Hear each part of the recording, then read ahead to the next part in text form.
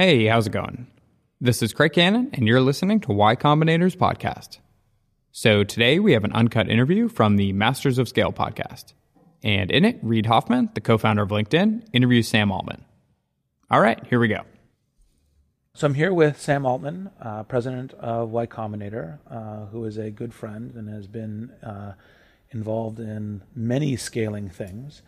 Let's start with your entrepreneurial, like what got you into entrepreneurship?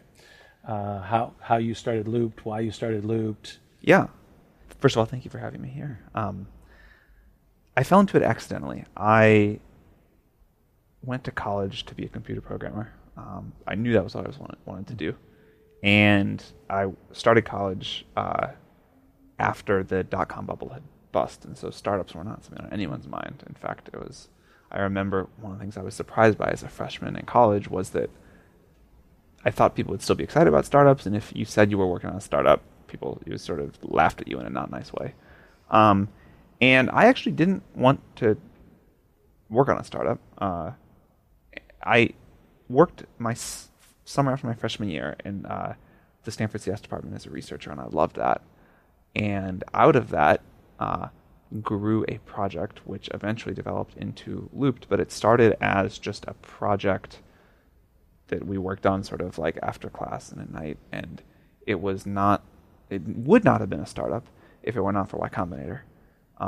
So it kind of had got to the point where we had worked on it during a spring quarter, and it was really fun. I'm very ashamed to say that I had been planning to go be an intern at Goldman Sachs that summer. I accepted a job offer, and I realized that was having much more fun. We were all there were three of us working on this project, and we all kind of knew who Paul Graham was. We had followed him online, and he posted this thing saying like, "Hey, not excited about your summer job? Like, come hack on your project and you can make a startup." And that seemed like it would be more fun than being an investment banker. So we applied to YC and flew out and interviewed and got funded. We were actually the first company ever funded by YC, and that was how. Then it just kept going.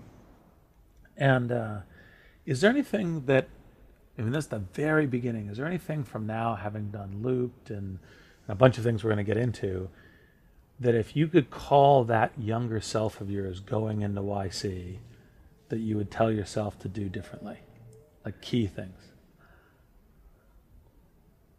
Well, I think one general thing that I didn't understand then and learned pretty quickly but would have saved me quite a bit of heartache is about how to calibrate risk.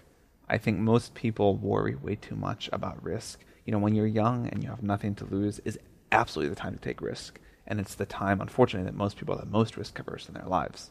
They need to save, they want to work for a few years, build up savings, then they're going to do a startup, they want to do what their parents want, whatever.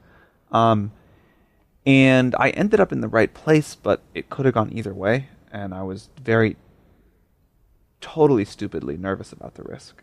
And so this idea that most things are not nearly as risky as they seem is a powerful one, and one that I always try to tell people in that position.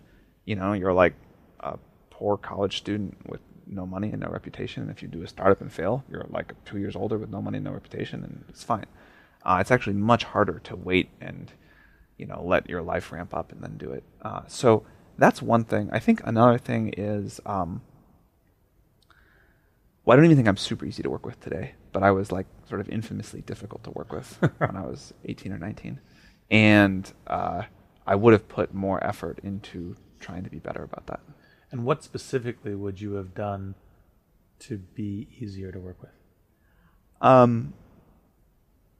I think a lot of it is how you set and communicate expectations with others, and also realizing that if you're the founder of the company and you want to work 100 hours a week and be super focused and productive, that's cool, but like most other people you hire, especially as you get bigger, have other lives, and you need to understand that. Everyone learns this lesson quickly, but it would have saved some pain along the way if I had learned it earlier. And then the other thing that I think I got wrong, and 19-year-olds starting companies often get wrong, is because they evolve fairly organically from projects, you never take the time to realize like, wow, this has become, all of a sudden I'm running this company with 10 people and we're doing this and we've raised all this money. And do I really believe that this is going to be a market that will support a giant company? And I think there is a checkpoint where you need several checkpoints along the way where people don't give that enough thought. And how do you think about how do you think that they should make those checkpoints? Because from other conversations, I know that both you and I think this whole total addressable market TAM thing is frequently very illusory. Yeah, I think the most interesting companies start with a TAM of nearly zero, and it's like very bad investors are the ones that are super focused on the TAM of today. Very good investors are focused on the TAM of 10 years from now. The thing that I have seen be most predictive for TAM is total addressable market. The thing that I have seen be most predictable for a large TAM down the road is how much the people that are using it today use it and love it. So one of the things that was obvious when people got iPhones, even though there were only a few million of the first iPhone that sold them, is people that had them use them every day and loved them, and it became like their most precious item. I remember shortly after the iPhone came out, I was in a developing world country that was really quite poor, and people had nothing except they all had a smartphone. And people, once they had one, you read these statistics, and people need to do some lightweight journalism about would you rather give up your smartphone or X? And it doesn't really matter what X is; they're going to keep the smartphone. And so I think you could have predicted with a lot of certainty, and many people did, that this was going to be a large market. It was small in 2008, 2007, but it was guaranteed that it was going to grow very quickly because of how much people loved it. The internet in the early days was the same thing. And I think a lot of other trends people jump on too early because a lot of people dabble but put it on the shelf. Mm-hmm. A lot of people have bought VR headsets and then put them on the shelf. Doesn't mean that VR will not be big someday, but I don't think you can make a high conviction bet on starting a VR company today, at least that the TAM will be huge. It still feels like we're at the Palm Pilot, not the iPhone era. For those who remember Palm Pilots. Yeah. I have one still that I got when it was a ridiculous thing to have a Palm Pilot 7. It was the internet-connected one. And I loved it, but other people didn't. And I thought that was it was very easy to tell the difference between the reaction to that and the iPhone. I think you probably know this, but the first use case for PayPal was splitting the dinner check on Palm Pilots. I do know that, and apparently Levchin had set it up so that it could only happen once because it was actually cryptographically secure, and he stayed up for 4 nights in a row or something, and then this demo, and the camera didn't work, and they wanted to do it again. Yeah. And they only had 2 that it worked on. Yeah. It was kind of crazy. And they did part of we did the closing of the first financing on it in bucks. Super entertaining. Yes. Classic Silicon Valley stuff. So Looped, then how did you get to YC? So Looped ran Looped for 7 years. We got acquired, and I was trying to figure out what I wanted to do next. And I decided I was going to partly take a sort of mid-career sabbatical, race cars, fly airplanes, travel the world, all that kind of stuff. But then I didn't want to totally disengage from working, and that I would try to invest for a while. So I took the money I made from Looped, and I also raised some outside capital, and I became a sort of very traditional seed investor. I had invested a little bit during Looped, but very small checks. Well, that was possible back in the day because the valuations were so much lower and the companies raised so much less money.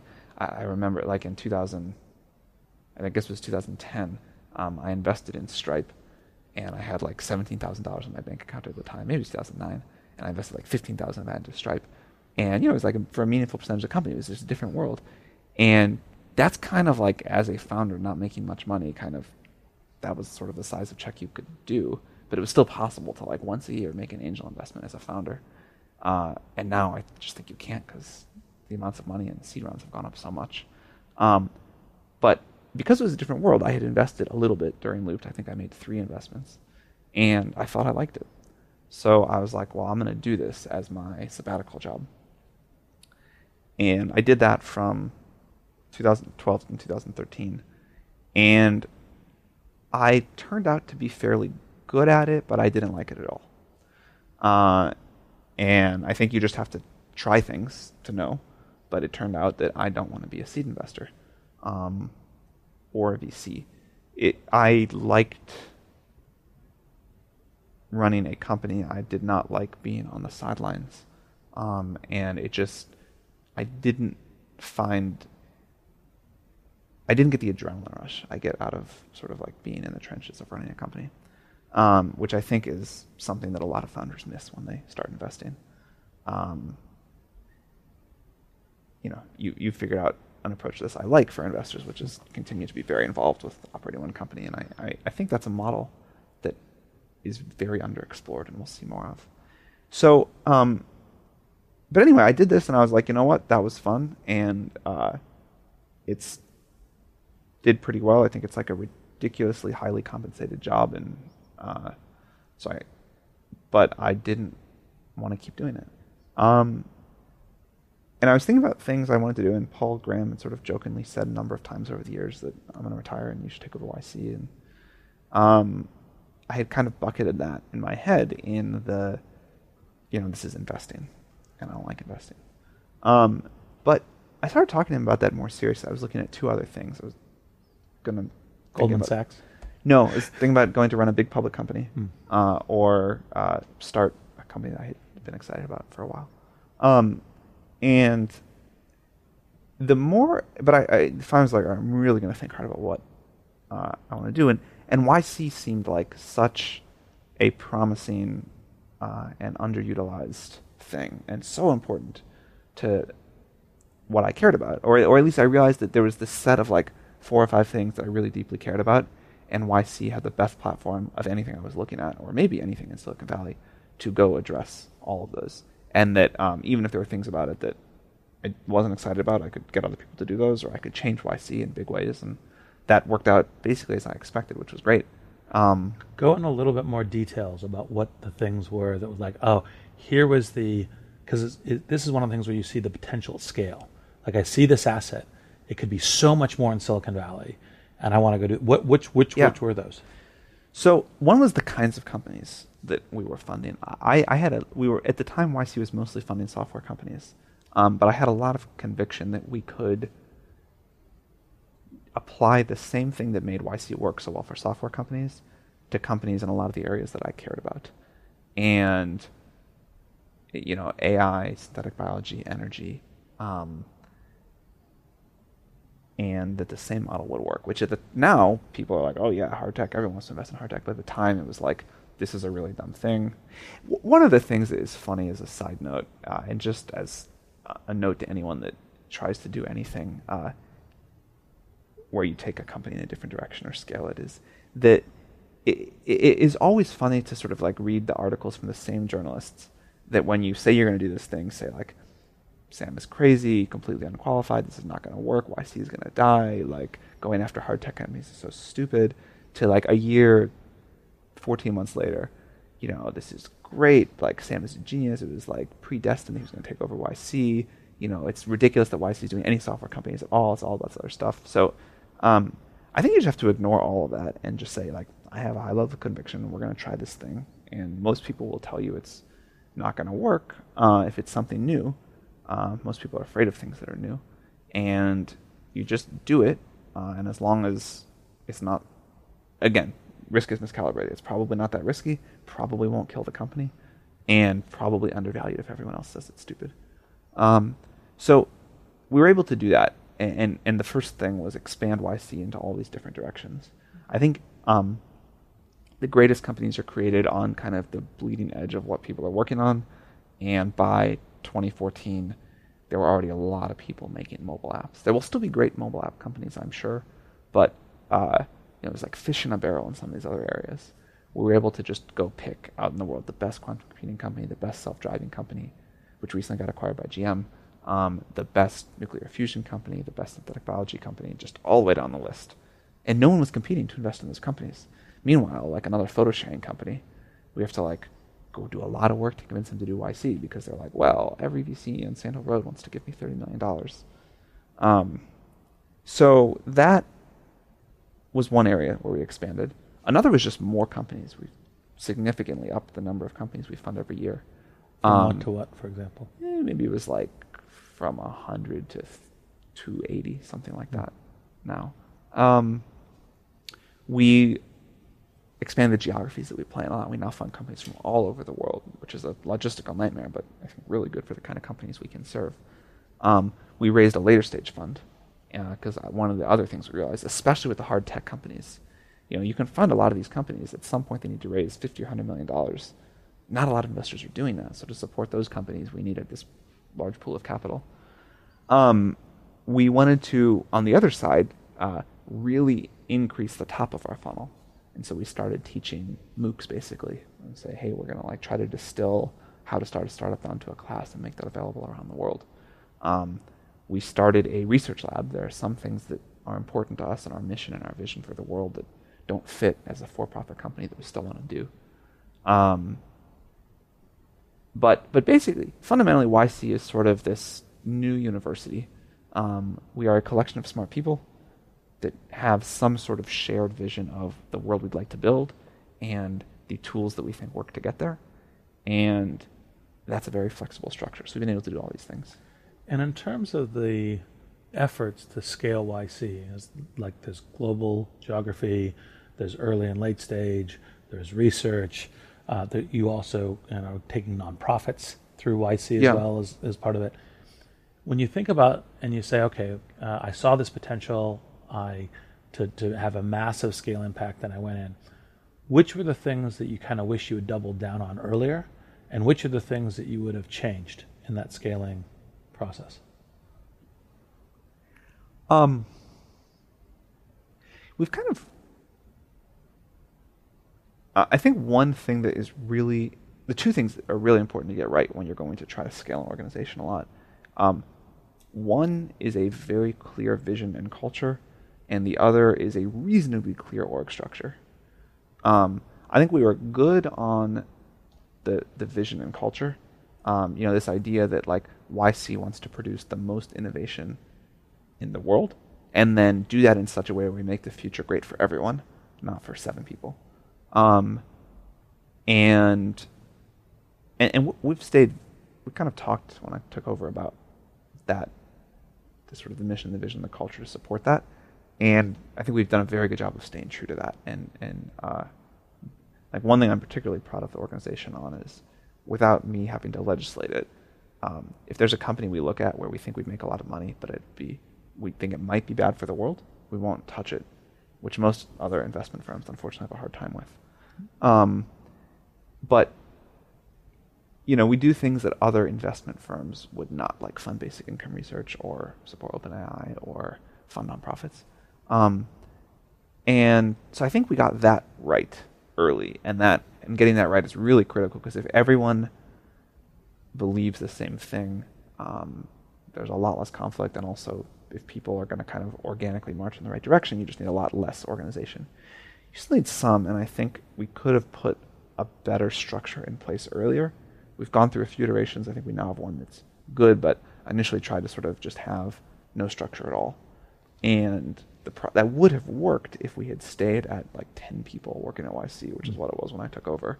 Fell apart pretty quickly at 30, 40 people, something like that. Was it a deliberate attempt at holacracy, or was it just kind of let's try not to bother with the org dynamics? Definitely not a deliberate attempt at holacracy, which I don't think I'm a fan of from what I know about it. It was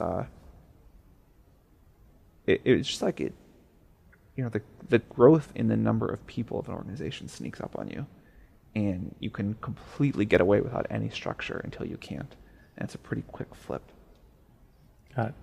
And what do you think about, was there anything you would have applied capital to more fiercely, or anything that you would have said, I should have recruited these people into the organization earlier?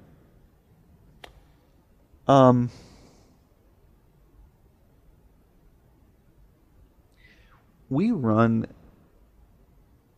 super light on capital, and I think that is to our credit. So there are all these things that would have been smoother and better if we had applied more capital to, but the trade-off is it would have hurt our culture, and that reflects on companies. Like, I kind of like that when entrepreneurs come to YC, they drive to, like, honestly, a kind of shitty industrial part of Mountain View, and they walk into this building that looks like we did a nice job on the inside, but it's like nice in the very, you've been. I have. It's nice in the very cheap sense. Like, there's no like gleaming marble or, you know. What you see on Sand Hill Road a lot. Yeah. And we just, like, you know, we still have like a CFO that yells at people if she finds that there was a $50 cheaper flight to buy. And so in all these specific instances, we could have applied more money to problems and it would have helped. But I think there is something culturally important to us about frugality because we want that reflected in our startups. And our startups have the kind of bond with us where they reflect what we do. So I think on the whole, it is good we did not try to go solve a bunch of problems by mega amounts of capital. So let's go to the YC selection process, because we're going to go into what are the lessons from YC companies.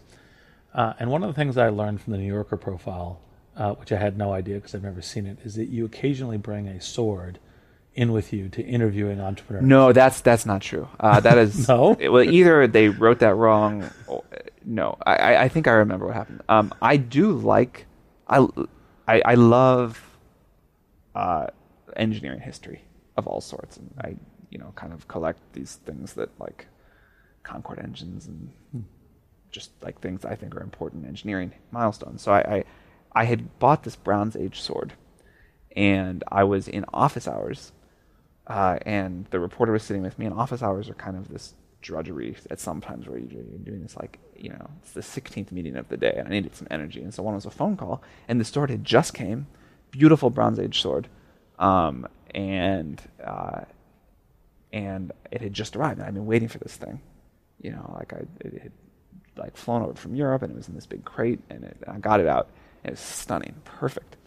And I mean, the first thing you do is like pick it up and swing it and see like how it's weighted, how it feels. And this particular one, it had like the nicks of where it hit people's helmets a couple thousand years ago. It's a little dark, but or maybe bones, right? Too much of a nick for a bone. Too deep of a nick in the metal. And so I was like so excited, and I was on the phone with, and it was kind of like a not particularly exciting conversation. And so I picked it up when we were like in my house, and I just started, like, while I was on the speakerphone, like swinging it around and like fighting this pretend enemy because I was so excited. I just got this. I've been waiting for it for so long, and I didn't realize till I put it down at the end, but like that was probably really dumb, and it's probably going to make it into the profile because the reporter was sitting there watching. You kind of just forget after someone's with you for weeks. But I have never swung a sword at someone during an interview process. Yes, it was less the swinging a sword and more did you like bring props with you to the interviews? No, this was just in my house and it had just arrived. We don't bring props. Got it. So tell me a little bit about the YC interview process. This is one of the things that you've actually really refined over the years in order to get really good. Yeah. There are a few big ideas that, actually a very small number of big ideas that make YC work. And one of them is that there is a giant amount of arbitrage left because most investors in Silicon Valley will only fund you with an intro, or they'll only talk to you with an intro. And it is, honestly, I think, by and large, a fairly insular network. And one of the ideas with YC is if we can build a process that's not too painful, where we can look at everyone smart that wants funding from us, that we can unlock a huge amount of value. Because no one else does that, or at the time no one else did that. Now other people do it, but I don't think they do it as well, or we have a brand or something where I think we still have an edge. But we are willing to look at tens of thousands of people a year with no intro, that don't know us. And there's a lot of really smart people that just because of the circumstance they were born into or the country or whatever, aren't plugged into the Silicon Valley network. And we are a bridge to that, and I think we get compensated for that. But that idea that you should have an open application and it shouldn't require an intro is great. Now, doing it well in practice is hard because it is very tiring and very draining to talk to 40,000 people a year. So we have a lot of people, a lot of software. This is like a secret I don't even mind telling, something other people will copy it well. We spend so much time and money building really great internal software that only like 50 people in the world use. And yet it lets us run this process that no one else can run. And you videotape them, and you cross-check the results. Yeah, we cross-check the results. We watch, companies that we say yes or no to. When we say yes to a company, we have to say how strong of a yes it is, how well we think they're going to do, and we really sweat every mistake. And so, tell me also, before we get to some of the interesting companies, about your going global efforts. Like, what were the things to scale to more than just the Silicon Valley network?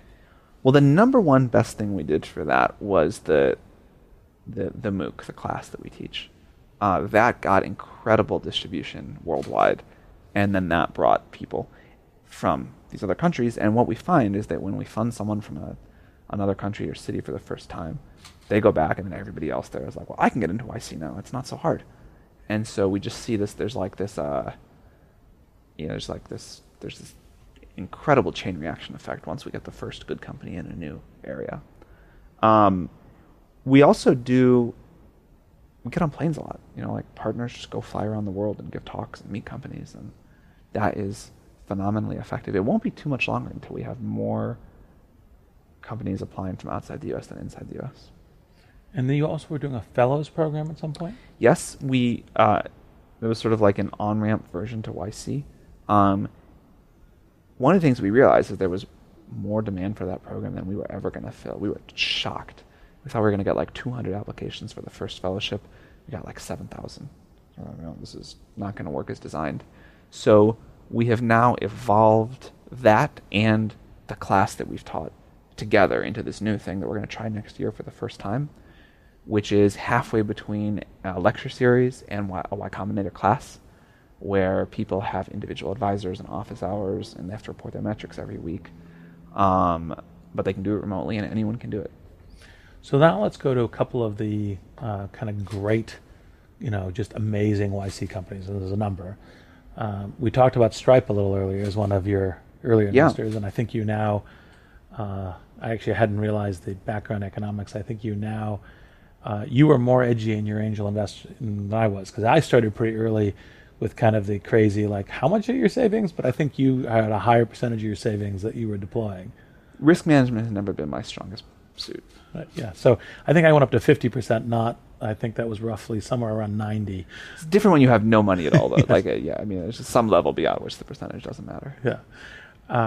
And so let's talk about a few of them, and what are the key kind of lessons for how the scaling, like what we have learned in Y Combinator and Silicon Valley about how to scale. And let's start with Stripe, where obviously the Collisons are amazing and the company is doing spectacularly well. Like, what did it look like in the early days? Why did you think it'd be great? What did they learn about how to scale? So I think the number one lesson that I have learned, or that YC has learned about how to scale well, is that the first thing you have to do is build a product that is so good people spontaneously want to use it and tell their friends about it. And if you can do that, you still have to blitz scale, but it's the easy kind. It's you have too much demand. The hard kind of blitz scaling is where you try to start scaling up before the product is really great, and then most of your effort in scaling is to generate demand. So I think the number one most important insight about how to blitz scale is that the good kind of blitz scaling is when you are not having to generate demand as you go, but that you first got the product right. And in many of these cases, Stripe, Dropbox, Airbnb, they took a long time to get the product right, but they were obsessed with that. And then when they did, all their effort is, okay, we have so much demand that without much more effort, we know this is going to keep growing 20, 30% a month for years. That's a real problem. It's a high-class problem, but it's still a real problem. How do we build that? So that is the kind of scaling that works and that has generated Facebook, Google, a lot of, it's the same playbook. Yeah. I think the kind of blitz scaling that we have seen go badly is we have a mediocre product, We have raised hundreds of millions of dollars, and our VC is beating down our throats to hire more salespeople to grow faster. Any particular examples? I don't want to name names. There's so many to pick from. Thankfully, most of them are not YC. Yep. One thing that is pretty good, and again, a few exceptions to this, we try to beat that idea out of people during YC. And thus, most of the mistakes in Silicon Valley of that sort in the last decade have not been ours. One interesting thing that I think is a slight variant on the theory that you just gave that applies to Airbnb is actually, in fact, one of the things I think I've learned about some scaling things is that you initially have to do things that don't scale in order to get into scaling. And so, actually, in fact, they spend a bunch of time kind of out in the desert, not getting transactions. And I think it was actually Paul Graham who gave him this advice. He said, look, go to New York, go door to door, explain to people, just get them into it. Yeah. Paul Graham wrote an essay out of that experience and a Stripe experience that is somewhat we can talk about. The essay is called Do Things That Don't Scale. And I think it is in the top 4 most important essays for a new founder to read. This is almost universal among, not perfectly, but almost universal among our best companies, where initially you have to go get users manually or do things that you could never do with 10 million users. And it's actually a sign of bad entrepreneurs in my experience when people that have a company with no users, no product, and no revenue say they won't do something because, well, that's not going to scale. Yep. It's what that means is I am lazy and don't want to go get my hands dirty, or I think knocking on doors and taking photos is below me in the Airbnb guys' case. Which is not what they did. They actually went and did all those things. Exactly. So I think the way that you build a really great product is to be very close to your customers. And the way that you do that is to do things that don't scale. And so I think it's super important. I think it's, again, like a critical piece of still, even in 2016 in Silicon Valley, still not fully internalized advice. Are there any cases that come to mind for you that where someone built a really good product that had that kind of, at least potential for love, that actually failed to scale?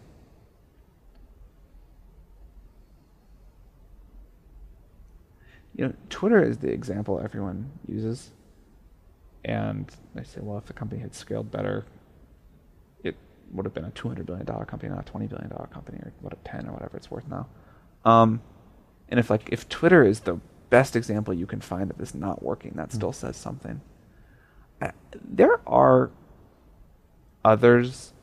It's more often where I think the founders were really good at building a product, but then not good at all at building a company. So it never even got far into the public conscious. But it's rare. It happens surprisingly rarely. What advice do you give YC founders on hiring to scale? Vinod Khosla has this soundbite that I have always loved, which is that the team you build is the company you build. And a lot of founders, particularly young founders, but a lot of founders are afraid to hire people that are a lot more competent or experienced than they are. And there's some truth to this because a lot of times hiring really experienced people backfires and they actually turn out not to be good at all. But it can be magic when it works right. And the thing that I think you need most to scale well and quickly is 2 or 3 senior team members that you trust and that are really good at scaling an organization, especially if you're a first-time CEO. So the recipe that I think has worked pretty well in Silicon Valley is a relatively inexperienced CEO who identifies a small number of direct reports who are really great at scaling things up pretty quickly and know how to do that. And if you don't hire those people, generally I think you kind of just will suffer. And do you, in YC, teach the companies anything about culture building? Not enough. We do some of that in the early days, which I think we're fairly good at, but there's a lot of culture building is not this thing that you do in the first 3 months of your life and then stop. Actually, it gets a lot more important as the company gets well out of YC. One of the things that we're thinking about doing at YC is programs to continue to teach our founders more well after they're out of YC.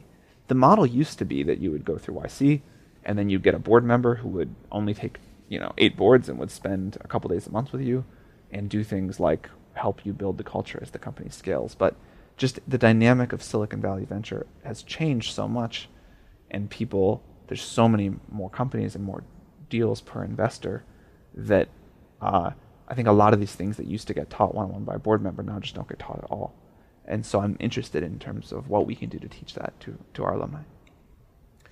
One thing I think you said during a Stanford seminar is what a founder needs is something like idea times product times execution times team times luck. Yeah. Is there any particular, where luck is a random number between 0 and 10,000, is there anything in particular you think that people should keep in mind about how to play luck, how to make luck, how to factor luck into their strategy? Yeah, I think there are a lot of ways that you can manipulate the outcome, and there's a lot of things you can do unrelated to luck, and certainly you can be really lucky, but if you don't do those other things well, the company will still be worth nothing or very little. But I think all those other things, like trying to come up with a really good idea and trying to pick a market that's going to be really big and trying to hire a great team and trying to execute really well, like those are all the ways you minimize the effect of luck. That said, there's just it's a chaotic universe. So sure, I think you can do a whole lot to minimize that, and you should. I think I also generally believe that if you do really well on those 4 categories, even if the first or the second company doesn't work out, you can kind of tell people that are eventually going to be successful at something. And sometimes it takes a lot of tries. Yeah, if they keep at it, especially. Yeah. One of the things I think is the way that I think about managing luck is, one of the things YC provides founders, which is really good, is a network. And it's the use of the network both for seeking opportunity and also seeking risk assessment. Right? What do you think, one of the pieces of advice I give founders is to constantly go to smart people and say, what do you think, what landmines might I run into? What risks might I have? Not just, do you like my thing or not? Because I'm sitting with you, I'm probably going to say, oh, you sure, your thing's great. Unless I'm, deliberately trying to help you by being edged. What do you think about those as key things for luck management? Yeah, I agree. I think that, the way I have always tried to think about it for myself is that luck is a big factor, but I'm going to keep working, and eventually, because it's a random variable, it's going to swing my way. And I think that's roughly the right mindset to have. If you don't acknowledge the role of luck at all, I think you're wrong in a dangerous way, where you sort of just are not a great human, and if you can't look and say, I got really lucky at some points, it's other people probably bad. But if you're also well, it's all about luck, and I have no chance, the world is against me, and I'm just going to sit here and complain, that's not going to work either. So I think, the roughly correct mindset is luck is important, but I'm eventually going to get lucky, and I'm going to just work really hard until I do. That may be the one of the better definitions of optimism that actually I think I've heard. Good. So a little bit of the one of the challenges of being the president of a scale thing is that all of a sudden the demands on your time go ferocious, right? So for example, you get a deluge of email looking for meeting requests. How do you manage that? I don't think it's rude to send someone an email asking them to meet. I also don't think it's rude not to respond or to write a quick thanks, but I'm just super busy. I still don't think I manage this well, because I still feel more guilty than I should about not doing things, but I try to be pretty rigorous about not doing what I don't want to do. I think everyone finds their own productivity systems that work well for them. I'm a lists person. So I make lists every day of what I need to get done, and I make like annual list of the big picture things I want to do. And because YC is a services organization, I've just accepted that I'm going to be very interrupt driven, and that most of my time is going to be dynamically responsive to our companies that need help. And I just accept that that's our fundamental job. I'm going to, devote 50 to 60% of my time to that, and I just leave it empty because I don't know when it's going to come up. But other than that, I just don't do stuff I don't want to do. And I think this is an underutilized strategy because it feels rude. And again, I still, because it feels rude, don't do nearly as good of a job of it as I would like. I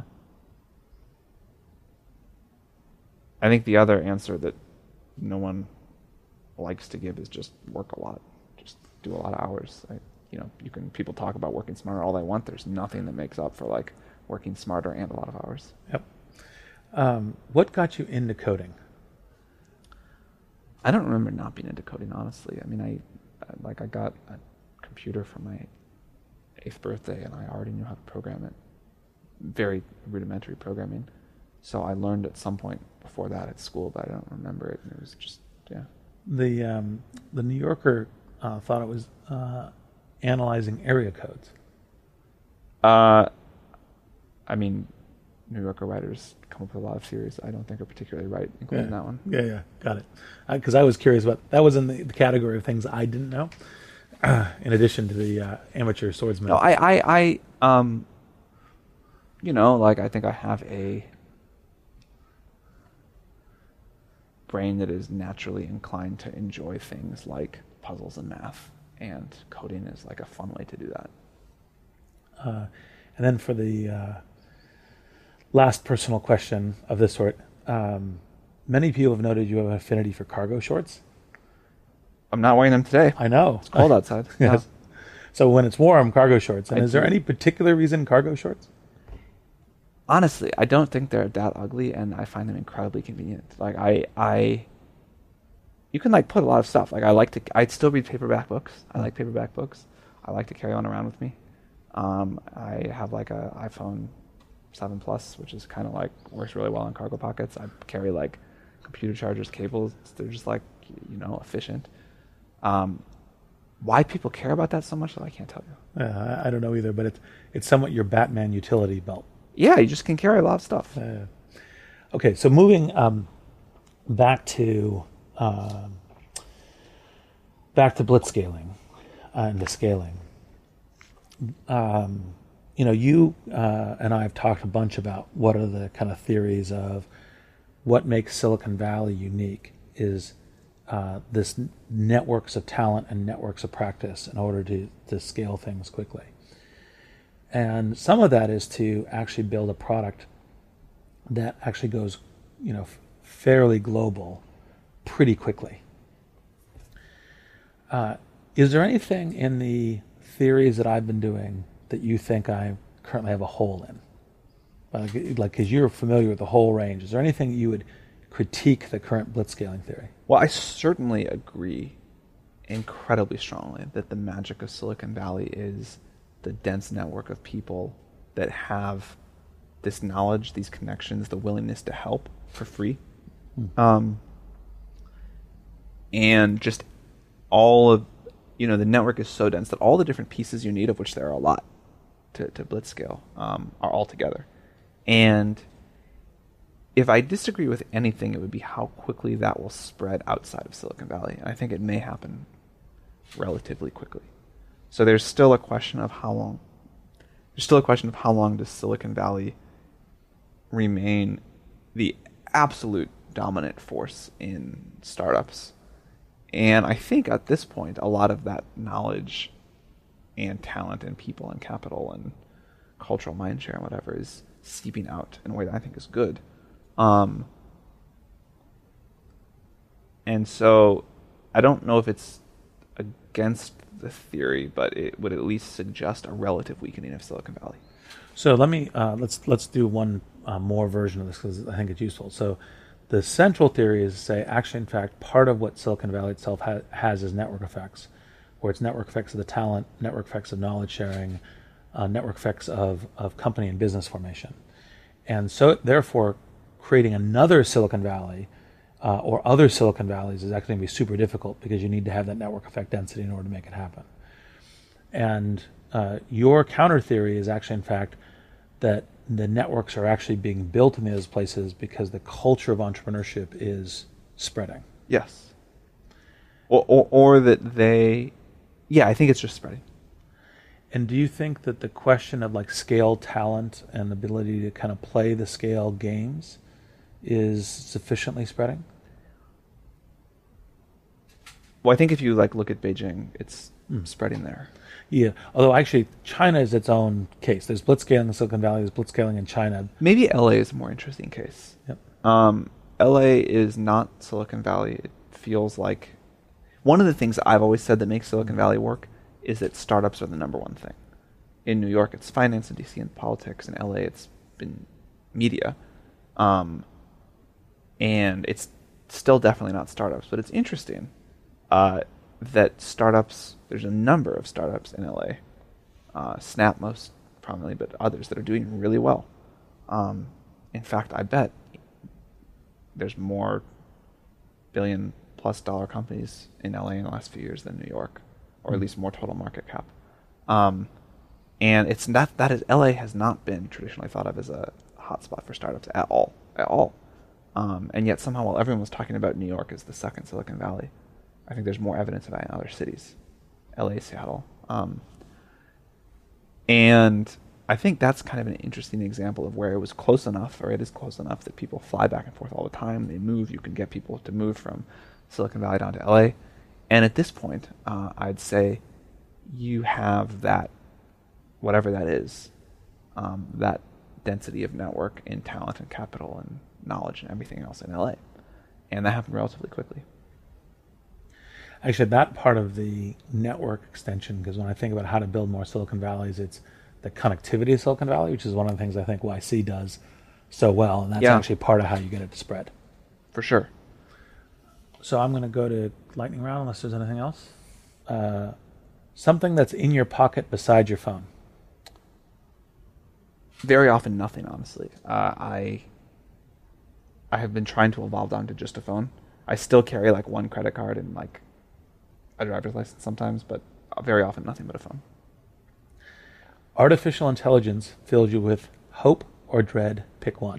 Hope. Your favorite place to think big. I'm pretty happy on any hike. I don't think big in an office very well. Although sometimes I guess I look at the biggest ideas in the last few years. My office at home works. I think I like managed to get the feeling of a good. I think getting the feeling of a good office down is really important for good thought, and I think I finally managed to do it at my house. And I think people get this wrong all the time. Like, what you actually want is a small. This is a famous. I think it's a Da Vinci observation, but what you actually want is like a small office with really good natural light and comfortable chairs. And I finally got that. But I'm a big hiker, and I like being out by myself or with friends, but way away from like any structures. I'm just beginning, because we moved headquarters at LinkedIn, to actually condition the office I want, and it's going to have a lot of custom wood when I get there. It's not there yet. When I do, I'll have you come over, but it's to give it the tactile feel. I saw what I thought recently was the perfect office, which was a Japanese tea house, basically, with beautiful custom wood by itself in a forest. So glass, wood, a couch, a table. That was it. Perhaps post Ranch Inn. All right. What job would you take if you were out of work tomorrow? I would just sleep for a while if I were out of work tomorrow and not think about work. But a few months later, actually I would go study physics, and then I would get some job related to that, probably. I don't know. One object from your childhood that you could never throw away.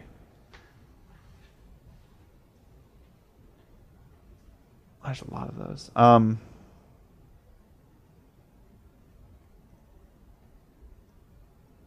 Probably photographs, honestly.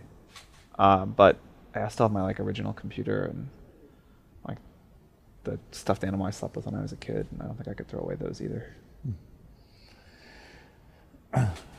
What's one question no one has ever asked you?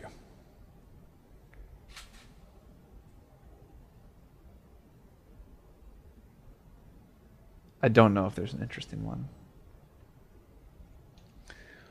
What's the one outstanding talented job candidate that got away? Someone that I was going to hire? Mm-hmm.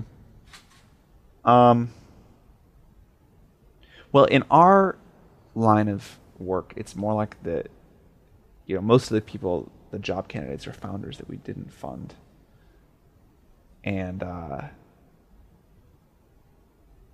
that's actually what keeps me up at night. It's not even the famous ones. Like, not many times, but there have been a few times where we funded someone and they went on to do really well. But that's not the interesting failure mode to me. Interesting failure mode to me is people that we said no to that would have been the next Zuckerberg or Chesky or whatever. And there are 3 or 4 people over the years that I have turned down at interviews that didn't go on to do anything successful. But it still eats at me, and I'm pretty sure I was wrong in a big way. The one thing you wish your phone could do?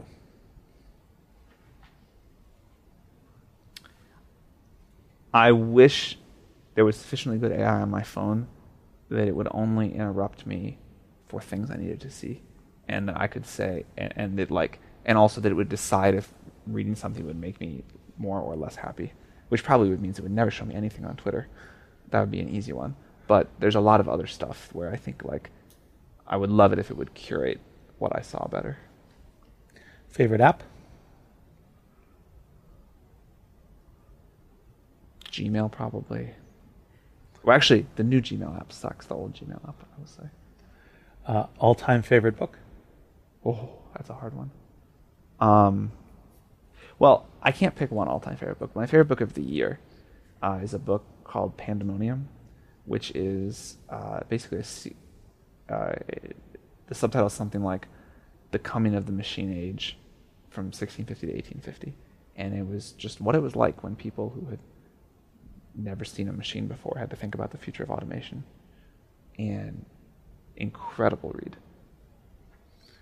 Best movie ever? I'm not a huge movie person. I love all the Star Wars movies. I love Dark Knight. I love American Beauty, to pick something that is not a sci-fi movie. I'm not a huge movie watcher. Messy desk or clean desk? I don't really do a desk. I work on a couch most of the time. No desk. No desk. Is there a single poem or passage from literature that you've memorized? I've memorized a lot of poems and a lot of literature. One image that I love that is relevant to this conversation. There's a poem called Ozymandias by Shelley, and the image is one that I think I often share with founders of a certain type, and it has been very effective in correcting bad behavior, so I will use that one. In the desert is this wreckage of a statue, this giant statue of a king that is now fallen in its ruins, and it's all by itself just in sand. And the inscription that's still visible on the statue is, "My name is Ozymandias, King of Kings. Look on my works, ye mighty in despair." And there are a lot of startup founders who, in the moment, feel like they're the most important thing ever in the world. Their company is going to be incredible. These are usually founders that have accomplished nothing, and that have this feeling of like, forever, I'm going to be the most important person. My company's going to be the most important company, and we're going to be this huge success. And I'm King of Kings. Look on my works and despair. And what eventually happens to everyone is that you end up in ruins. But startups often do that pretty quickly, and it's a pretty quick change of fortunes. And I think keeping that image of like, someday any statement you make like that is someday going to be in a collapsed statue in a desert. Yep. Has been an effective mental image for startup founders that get way too arrogant. That's great. Actually, I may use it too. The single greatest embarrassment of your career? Oh, I can't pick one. I mean, there's so many. One of the things that is good and bad about investing in startups is just deeply humbling. People forget that every time you make an investment, you do it with a belief that that company is going to be successful, or at least that you're paying for positive expected value.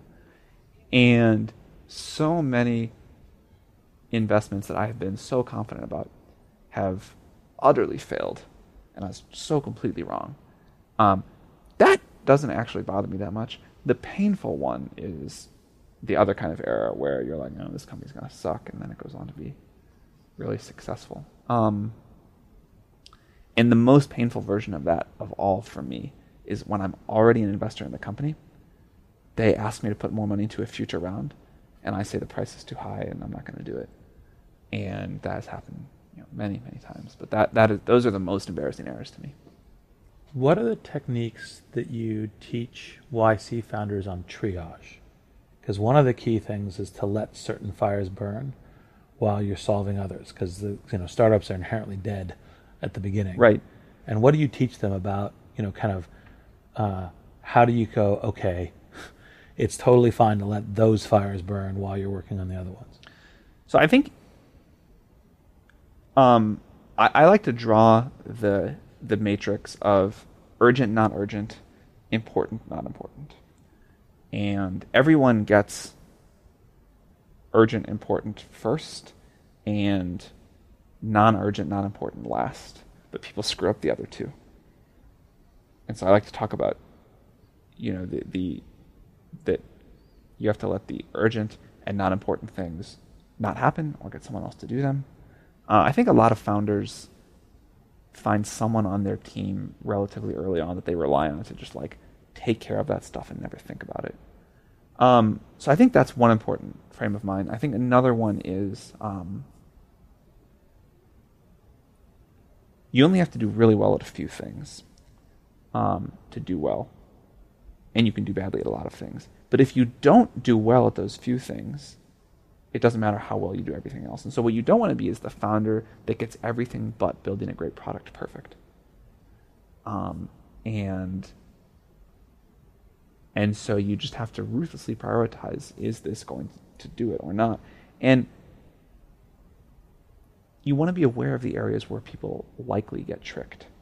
So going to conferences, going to Necker Island or something, these things end up being huge time wasters, but they feel they're fun and they superficially feel like important networking or something. So we try to talk to people about here are the normal tricks founders fall for that are bad uses of time. Great. Well, thanks, Sam. As always, a huge pleasure, and thanks for talking with us. Thank you. All right. Thanks for listening. So as always, you can see the transcript at blog.ycombinator.com. And if you'd like to hear more from Masters of Scale, you can find them at mastersofscale.com. See you next time.